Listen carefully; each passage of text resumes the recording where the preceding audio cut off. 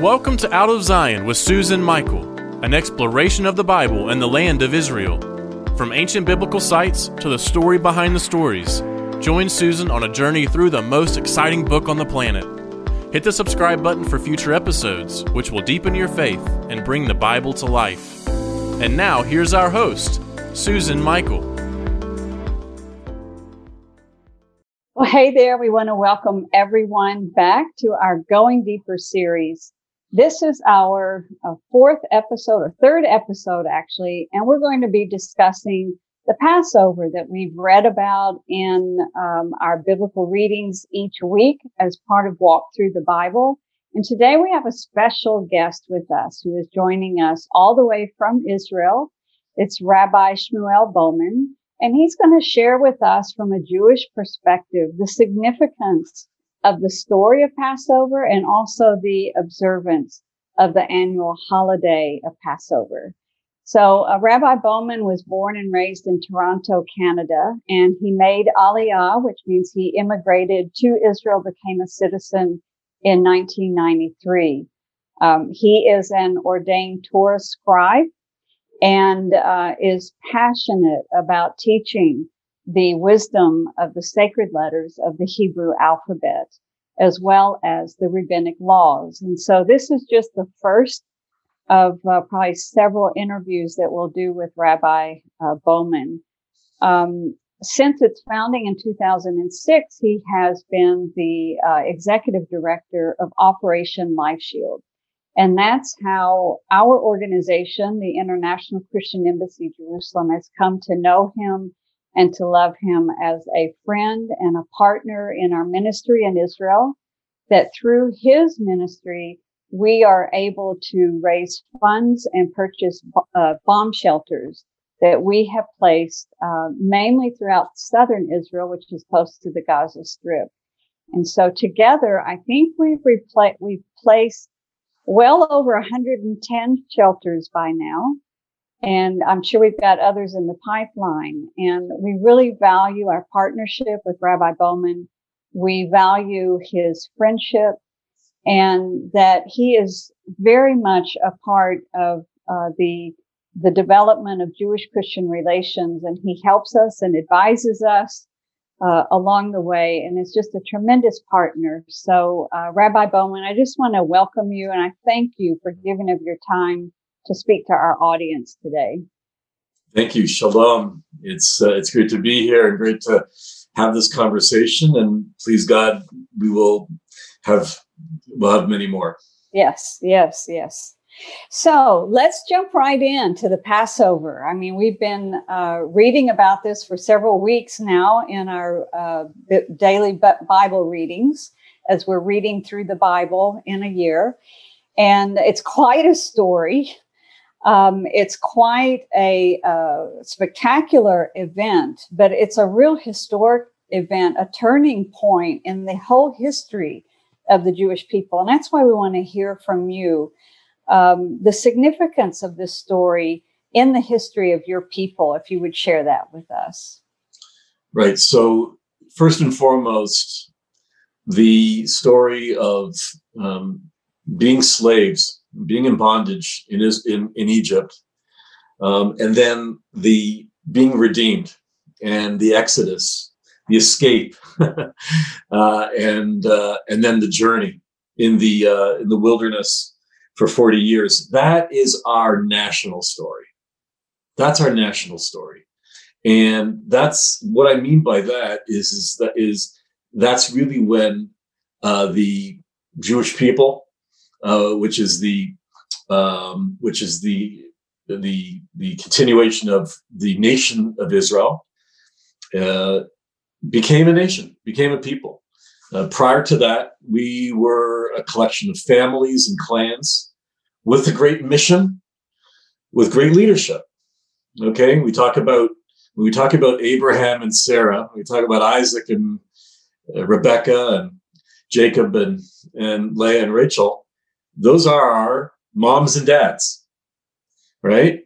But just like being in a family, your mom and dad isn't necessarily your president or your prime minister. And I think what happens when we leave Egypt is now we have that kind of leadership. Now we have the leadership of Moses, later on Joshua, and all the things that are involved. And so what's going to happen is that everything that happens from the time we escape or leave Egypt, that becomes this a painful growing process where we need to figure out, how are we going to make this work? Is this experiment called the Jewish nation, is it going to fly or is it going to sink? And as you know, the Bible is replete with almosts, right? There are a few close calls when God is ready to, like, I've had it with these people. I've had it with them. And when I say an experiment, it was like a lot of experiments. It could touch and go, but it's our national story. And as such, when a nation, I don't care what nation it is, but if a nation wants to preserve itself and to flourish, okay, it repeats and tells its story over and over and over again, because part of the DNA, or it's how we're hardwired. That's our story. And just to give you an example, Susan, every single day, from the moment you wake up in the morning that a Jew wakes up in the morning to the moment that a Jewish person goes to sleep at night, okay, he or she has mentioned through his prayers and blessings, Zecher Yetziat Mitzrayim, which means in remembrance of the Exodus of Egypt. And we say this over and over and over again, to the point where you could say, okay, enough already. Did we hear that yesterday? Did we hear it last week? Did we say it when we did the benediction over the wine at Shabbat on the Sabbath? Didn't we do it during our blessing after the meal? Every single moment we have to remember the Exodus from Egypt? The answer is yes. That's our national story. And if you forget your national story, you forget your identity. So it's part of we're hard. That's our essence. Well, we've been aware that in the story of Abraham, Isaac, and Jacob, here God promised this land to Abraham. And as soon as Abraham enters the land, he's faced with famine, and he has to go to Egypt for food. And then Isaac has to go to the king of Gerar. And then here's Jacob. His whole family has to go to Egypt, because it's like God gave them this land, or he's going to give them this land, but it's a very hard land, and they're faced with difficulties from day one. And in a way, I see the same parallel, but I'd love to hear from you. How do you see that God allowed this slavery to happen in Egypt? And is that a part of the forming of your people as a nation? So the first answer is I don't know, and nobody knows. We don't know God's ways. We try so hard, Susan. We try so hard, and God asks of us to do everything we can, right? To study and to do our very, very best to get to know God. But as try as we may, there's a huge, in Hebrew we call it a par. There's a huge space between us and what God is. And that's on purpose. That's on purpose. And we have our role to play. So at first blush, I'm going to say, I have no idea. But as we look into it a little bit more, if we try and put on our thinking hats, we discover that as painful as it was, and by no means do I mean to make light of suffering. Okay? But suffering often results, okay, in going to the next level. Okay? One example I like to give is the poor grape. We grow, we live outside of Jerusalem. We live in the Judean hills, and God blessed this area with lots of grapes. Right? This is the blessing of Judah. We live in the Judean hills. And so you take a grape, and now you want to turn them into grape juice or wine. And so you got to crush them, and you got to this, and some people step on them, and this. And the poor grape is saying, "Oy vey, what are you doing to me? I'm being stepped on and crushed and more crushed." Leave me alone. I was perfectly fine as a grape. And you say, it's true. But wait till you see what happens. You're about to become delicious wine. This is what suffering does. Suffering does this. And by no means am I, celebrating suffering. I mean, we need to understand at the heart of slavery in Egypt. And we say those words we say those words so lightly. They're not lightly. Ask anybody who has ever felt servitude, anybody who's ever felt oppressed. It's not that long in your country where only like 100 and something years ago, right, slavery existed, and people still have stories in the African American community, have stories from their ancestors not too many generations early of what it meant to be a piece of property. So it's clearly very painful. Egypt was Auschwitz. Okay, it wasn't only about slavery. It was about the wholesale murder of the nation of Israel. Okay, and there's some gruesome details. I'm not going to go into them, but our rabbis teach us about how Jewish babies were used as mortar between the bricks, between the stones.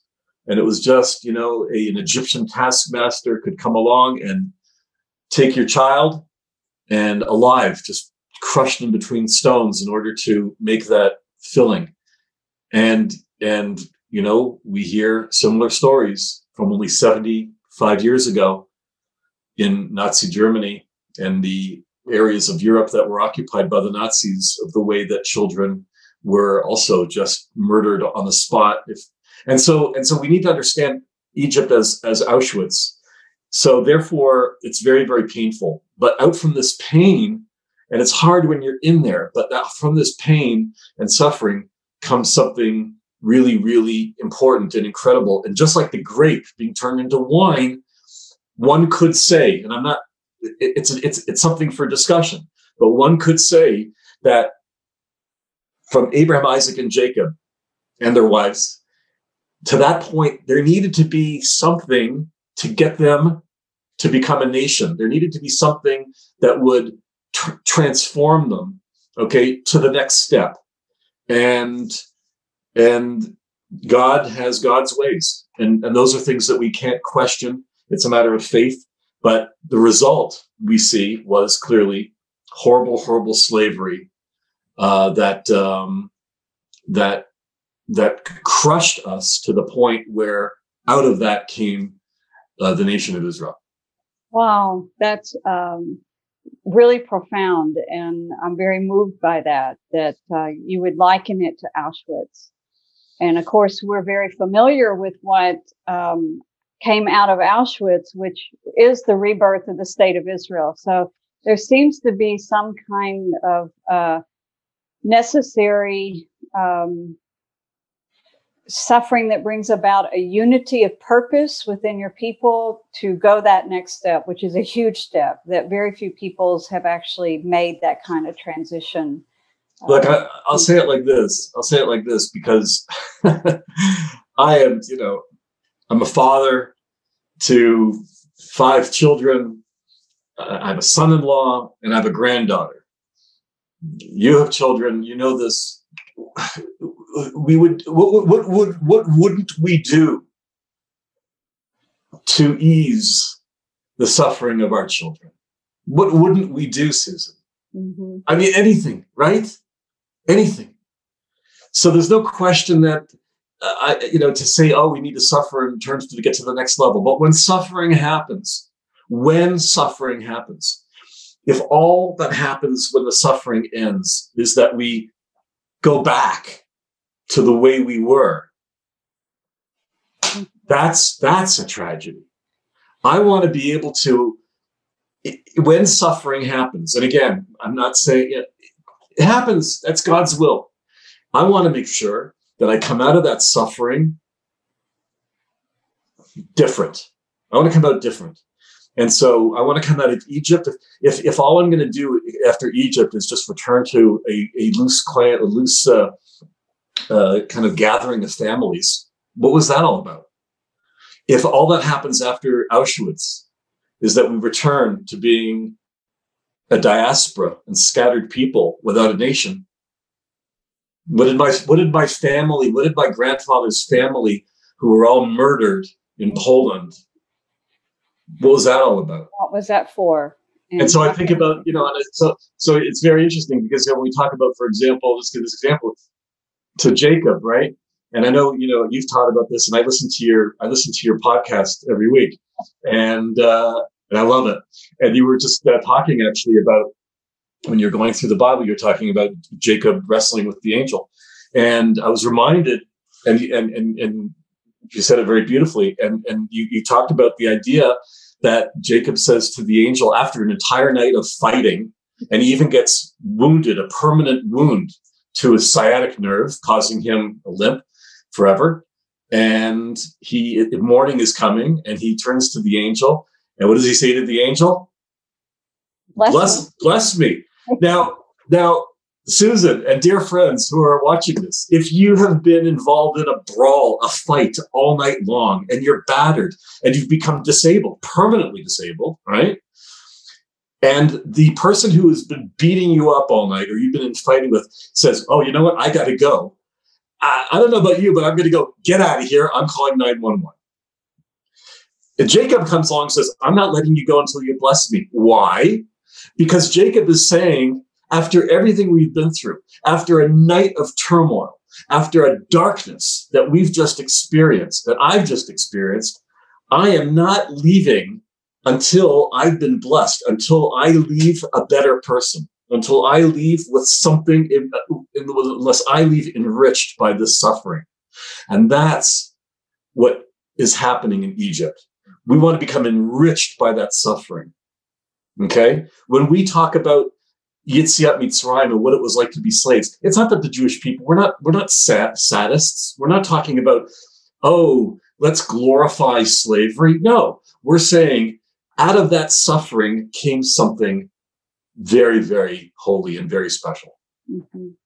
Well, now that we understand the magnitude of the suffering, because honestly, we can kind of throw around the word slavery. Slavery is slavery. But it was much more than slavery. It was a brutal slavery.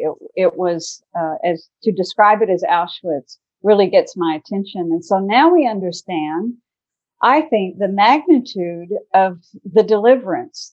And so the deliverance wasn't just like an overnight deliverance. This took months, and God confronted all of the gods of Egypt and Pharaoh himself, who was considered divine, through these plagues. And, of course, then the deliverance is amazing. But how do you as a rabbi teach then on the plagues and on Pharaoh's heart hardening? And, but God delivered your people in a magnificent way. So it's a great question. So look, everything that's going on in terms of the redemption process, which includes these plagues, and then will later on also include things like, pillars of fire and clouds and then splitting of the Red Sea. But let's go to the plagues for a second. Everything that's happening is what's called is an open miracle. They're all open miracles.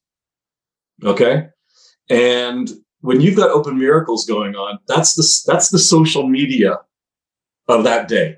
That's the Facebook, that's the Instagram, that's the Twitter of 3,300 years ago.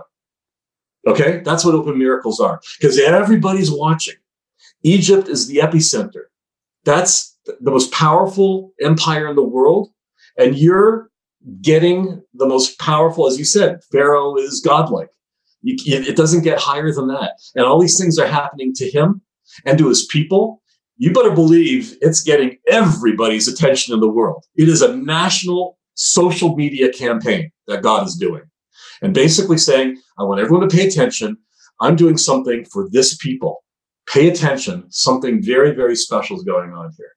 And what's interesting is that by using natural phenomena, the water turns to blood, and then, okay, that's fine. There's water and there's blood. I get that, but not at the same time that there's an epidemic of frogs, and it goes on, and the lice and all these things are all natural in terms of identity, but they're happening in an unnatural way, and that upends people's worldview. I thought I understood what a frog is supposed to do. It's supposed to jump over there in the lily pad. What is it doing in my pillow? Okay. I get, in other words, these are some of the things that are going on. So what God is doing is a social media broadcast saying something. I'm taking everything that you've understood about nature. I'm upending it because you need to pay attention to who these people are. What's going on with Pharaoh? His heart keeps getting hardened. Actually, in the Hebrew, there are at least 3 different ways of describing how Pharaoh's heart is hardened. Okay, there's 3 different ways. It strengthened is one word, hardened in terms of like a shell. Okay, and other different ways of describing it. And I think one idea, and there's many ideas, and we're only really touching our toe is in the very, very surface of the surface. But one idea might very well be that actually it was free will. It was free will that God was giving Pharaoh, and what was happening is that by hardening his heart, right, he was actually being denied that free will. In other words, his free will should have been, okay, I've had enough, get out of here. And God comes along and hardens his heart and takes away, suspends that free will. Because it seems completely strange that you would want to watch the suffering of your people over and over and over again. What is it? Someone once described that the definition of stupidity, right, is to continually repeat the same mistake over and over and over again, right? It's one thing to make a mistake the first time, but when you go back, let's try walking into that post again. Let's try it again. That becomes a definition of stupidity. So he's not a stupid man. So is it possible that what God is doing, and this is just one possible of many ideas, by hardening his heart, is he's actually removing free will from him in order so that he can send out another tweet to the whole world? That's just fascinating. I've never thought about it that way, that this was going out to the whole world, that the God of the slaves was confronting the almighty Pharaoh, the leader of the world, and in the end brought down Egypt. They paid a price for what they did to your people. They did. They paid a price, and it's interesting that it's not in the Jewish psyche to celebrate the fall of anybody, even our enemies. And so we actually, people may think this is very strange, but we actually feel a certain compassion and sorrow for the fact that there had to be this suffering. It seems to be a conflict, but it does exist there, and it's like we wrestle with that as a moral value that isn't. It's too bad that people had to suffer in order for this to happen, and we do not take joy in the suffering of other people, even when they're our enemies. Well, and well said. But okay, so we've got this amazing moment. God frees your people. Miracles, Red Sea parting, the whole thing. And then he tells your leaders through Moses that you should remember this every year with an annual remembrance of a feast or festival of Passover. So could you describe to us what it means to celebrate this moment or to remember this moment every year, and how you do that? Okay, so there are basically 2 components to the mitzvah, which means commandment or obligation. This is what the laws the laws of Moses. We'll be discussing that in more detail at an upcoming conversation. But there's two primary mitzvot, two primary commandments when it comes to Passover. The first one is coming from Exodus 13, verse 8. And in Hebrew, it's V'higadata levincha b'yom hahu le'amor bavur ze asa Adonai li b'tzeti mitzrayim. That's the Hebrew, which means, and you shall explain to your child on that day, is because of what the Lord did for me when I went free from Egypt. Okay, so there's a couple of, this one little line is packed with all sorts of stuff. V'higadata is the first word, and you shall tell. V'higadata, if you hear it, it sounds like the word Haggadah. And a Haggadah is the book. This is one copy. This is a beautiful leather-bound Haggadah. We actually call it a Haggadah. And inside there's, in Hebrew, but you can get it also Hebrew and English, and actually in every single language in the world. Inside is the agenda or the table of contents, if you will, for telling that story. And we use this Haggadah, right, to walk us through this mitzvah of telling your child on that day. What day? Passover. In other words, the festival of Passover. Okay. And then what's the second part? And then what's the next second part? Is because of what the Lord did for me when I went free from Egypt. Now, think about this. It's in Hebrew, it says, Ze asa Hashem li. What God did for me when I went up from Egypt. It doesn't say what God did for the nation of Israel when they went free from Egypt, which means that, and God's not writing a Torah for a Bible for a very specific period in time. It's for all time and it's for everybody. And so when it says Asali, it means that I personally left Egypt. Shmuel Bowman left Egypt. Susan Michaels left Egypt. We left Egypt. Okay? That's very, very important. So when we tell our children, and your children are going to look at you and you go, I thought you were born in Toronto. Yeah, but my DNA, my essence was part of that experience. And therefore, it's a personal story. It's not a historical tale. It is a historical tale, but it's my history. It's my family story. And it happened to me. So that line is very important. We do that every year. The second mitzvah is eating matzah, which is unleavened bread. And that's very interesting because we are commanded to eat.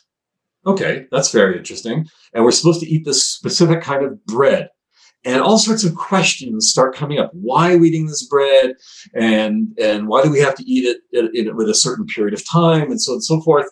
And we begin to discuss why this bread, which then becomes an educational moment, an educational opportunity to teach our children and ourselves about what Passover is all about. Well, we were in a hurry. And when you're a slave and you're escaping, or you're being told get out of here, you're not waiting for the late flight. Okay, you're not booking something with Expedia in a year from now. Okay, you are going now. You're grabbing whatever you have and you're going. Okay, now my wife Leah and my daughters bake challah before Shabbat. Okay, that's the twisted, beautiful, delicious bread. I invite you and everybody to come to our house for Shabbat and to have this. The aroma in our house is amazing. But I got to tell you, in order for that bread to rise before you can actually stick it in the oven, you got to wait a while. Not only you got to wait a while, but I really, truly believe that it's how my daughters and wife do their physical fitness, because they're punching this dough. right? They're twisting. And it takes time. If you're rushing, you don't have time for any of that stuff. So you're saying, I have to eat something and I don't have any time for it to rise. What am I going to, I need travel food right away. That's matzah. Okay. So we eat it. And again, by eating it, we experience, and it's a really great, I encourage people to try this. Eat that matzah and focus. What does it mean to be in a hurry? What does it mean to eat something in a rush? What does it mean to, you got to get out of there, because if you stay in Egypt one more second, right? Mm-hmm. You're never coming out. So those are the two main things. Accompanying all that, Susan, is a feast. We're talking about a wonderful meal. We're talking, as I mentioned, about the Passover Seder. The Passover Seder is going to be following the Haggadah, the storyline. So there's going to be a whole series of rituals and questions and discussions and foods and things like that, all for the purpose of evoking questions and discussions. It is a night of conversation. It's about telling our story. Well, I have to say, I love Passover, and I love being invited to someone's home for a Passover Seder.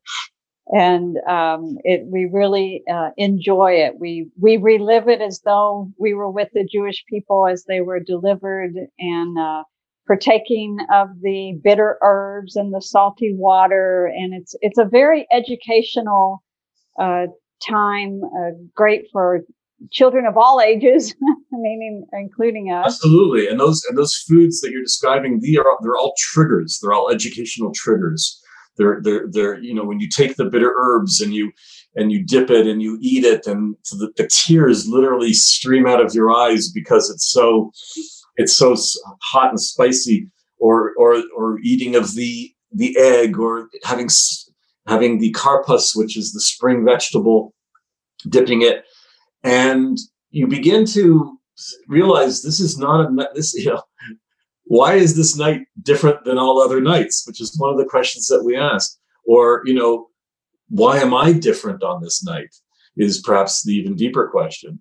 And we begin to use these moments for triggers. We uncover the matzah, and we recover it, and then we know this, and then the wine, and then we have 4 glasses of wine. What does 4 mean?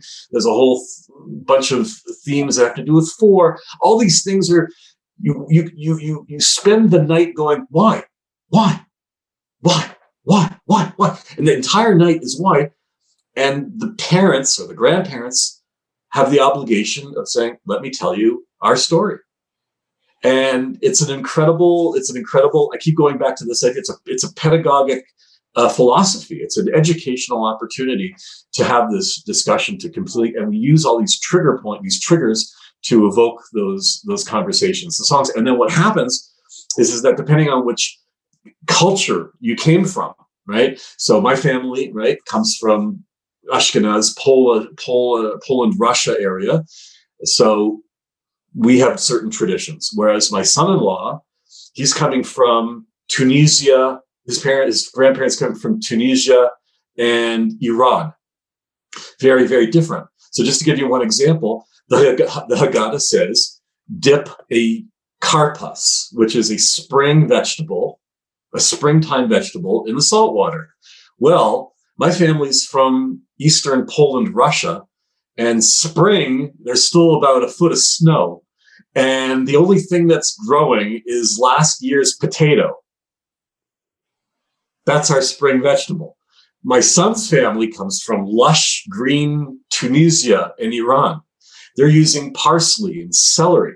And what we do, it's wonderful. So Jews come together in this ingathering of the exiles. We come to Israel, Jews from Yemen and Ethiopia and Europe and Iran, and they're coming with their interpretations of their traditions. And then we come together in this amazing place, and we start to learn each other's recipes and traditions. And it's fabulous. It's fabulous. It's so beautiful. You make all of us want to be part of a Passover Seder just this week. And hopefully some of our listeners will.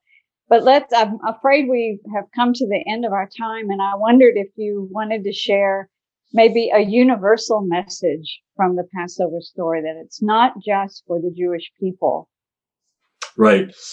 So I'm just going to say one quick thing as it connects to that. One thing is that the challenge, even as we go through the Haggadah, is that we're operating not in a normative situation. 2,000 years ago, if you were celebrating Passover, so there would be a temple in Jerusalem, and we'd be offering sacrifices, and there would be different types of foods being eaten. We were still telling the story because it's commanded in the Bible, but we would be going through the process differently. And a lot of things that we're doing today are reminders of how things were 2,000 years ago up to the destruction of the Second Temple. And a reminder is almost like a placeholder about how we then will return to those customs when the third and final temple, please God, is rebuilt speedily in our days. The universal message is as follows. People are not meant to be slaves. People are meant to be free. God wants us to be free. And unfortunately, there's been a lot of suffering in the world. And time again, different cultures have turned to the Jewish message of Passover as a hope. So, for example, we again go back to the slaves, the African-American slaves, who told their stories using imagery of, when Israel was, the song, right? When Israel was in Pharaoh's land, let my people go down Moses' way down in Egypt's land. Tell, O Pharaoh, to let my people go. That's a African-American song, not a Jewish song. Yeah. And they're using that imagery to say we can also be free. And so when the Dalai Lama, after the Tibetan people were persecuted by the Chinese and literally Tibet was taken over and was taken over by the communists. So the Tibetan people who fled Tibet and became a diaspora of their own wanted to know what to do. And the Dalai Lama turned to rabbis and said, what should we do? And rabbis helped the Dalai Lama create a Tibetan Passover Seder, not a Jewish Seder, but a Tibetan Seder that would help them tell their story from generation to generation and keep their nation going. And Susan, we have many, many more examples because God's message is really a universal message, isn't it? And we can also relate, whether it's on a personal level or a national level, we can relate to difficult times and looking to God for deliverance from them. And so your story has been an inspiration to many, many, many, many people for many, many, many, many years. So I just want to thank you so much for sharing your heart with our listeners today. I know that's been a great blessing. It's very exciting for me to hear, and I know that many in our audience are excited to hear from you what Passover means to the Jewish people and the lessons that we can all take from it. So thank you so much, Rabbi Bowman. We look forward to having you back on in a few weeks, where we're going to go the next level in our conversation. And until then, I want to thank everyone for joining us. And please check out in the show notes for today's program links to more information on Rabbi Bowman, Operation Life Shield, and the ICEJ and what we do together in Israel. And we will see you back here next time. And until then, God bless. We hope you have enjoyed this episode of Out of Zion with Susan Michael. Be sure to subscribe to Out of Zion now on Apple Podcasts, cpnshows.com, YouTube, or wherever you like to listen and learn. Out of Zion with Susan Michael is a production of ICEJ USA, all rights reserved.